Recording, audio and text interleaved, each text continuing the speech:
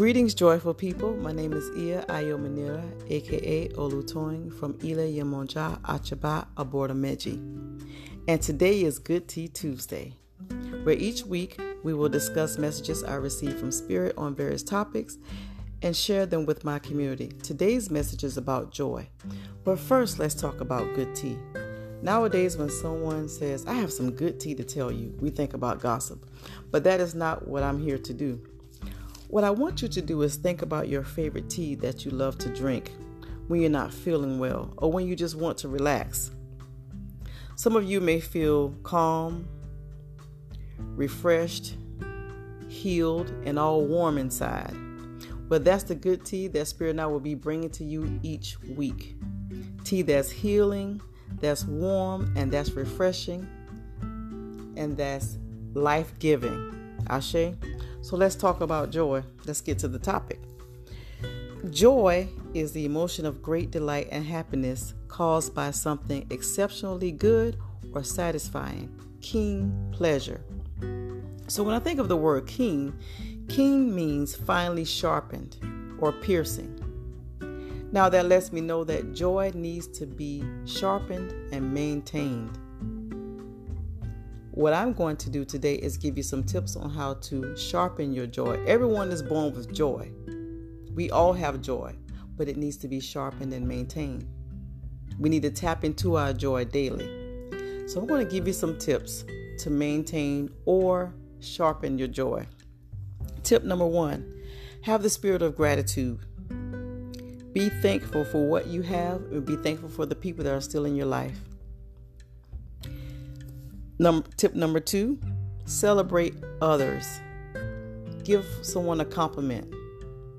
Congratulate someone on a job well done. And also celebrate the small victories that you have in your life and on your journey. Tip number 3, meditation. Find a quiet place just to sit and meditate. Listen to your favorite music and just meditate on your goals and the things that you would like to accomplish. Tip number 4, think about the people and the places that bring you joy. Your family members, your children, the sound of children laughing, whether it be, them playing on the playground. Think about your favorite kind of weather that brings you joy. I know I love the rain. It's very soothing to me and it brings me great joy. So those are some tips that can sharpen your joy. And I know that you may have other tips also that helps you sharpen your joy.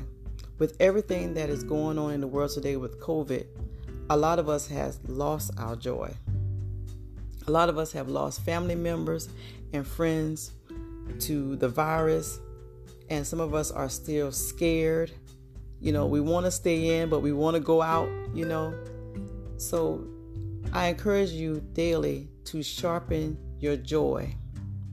Find ways to sharpen your joy.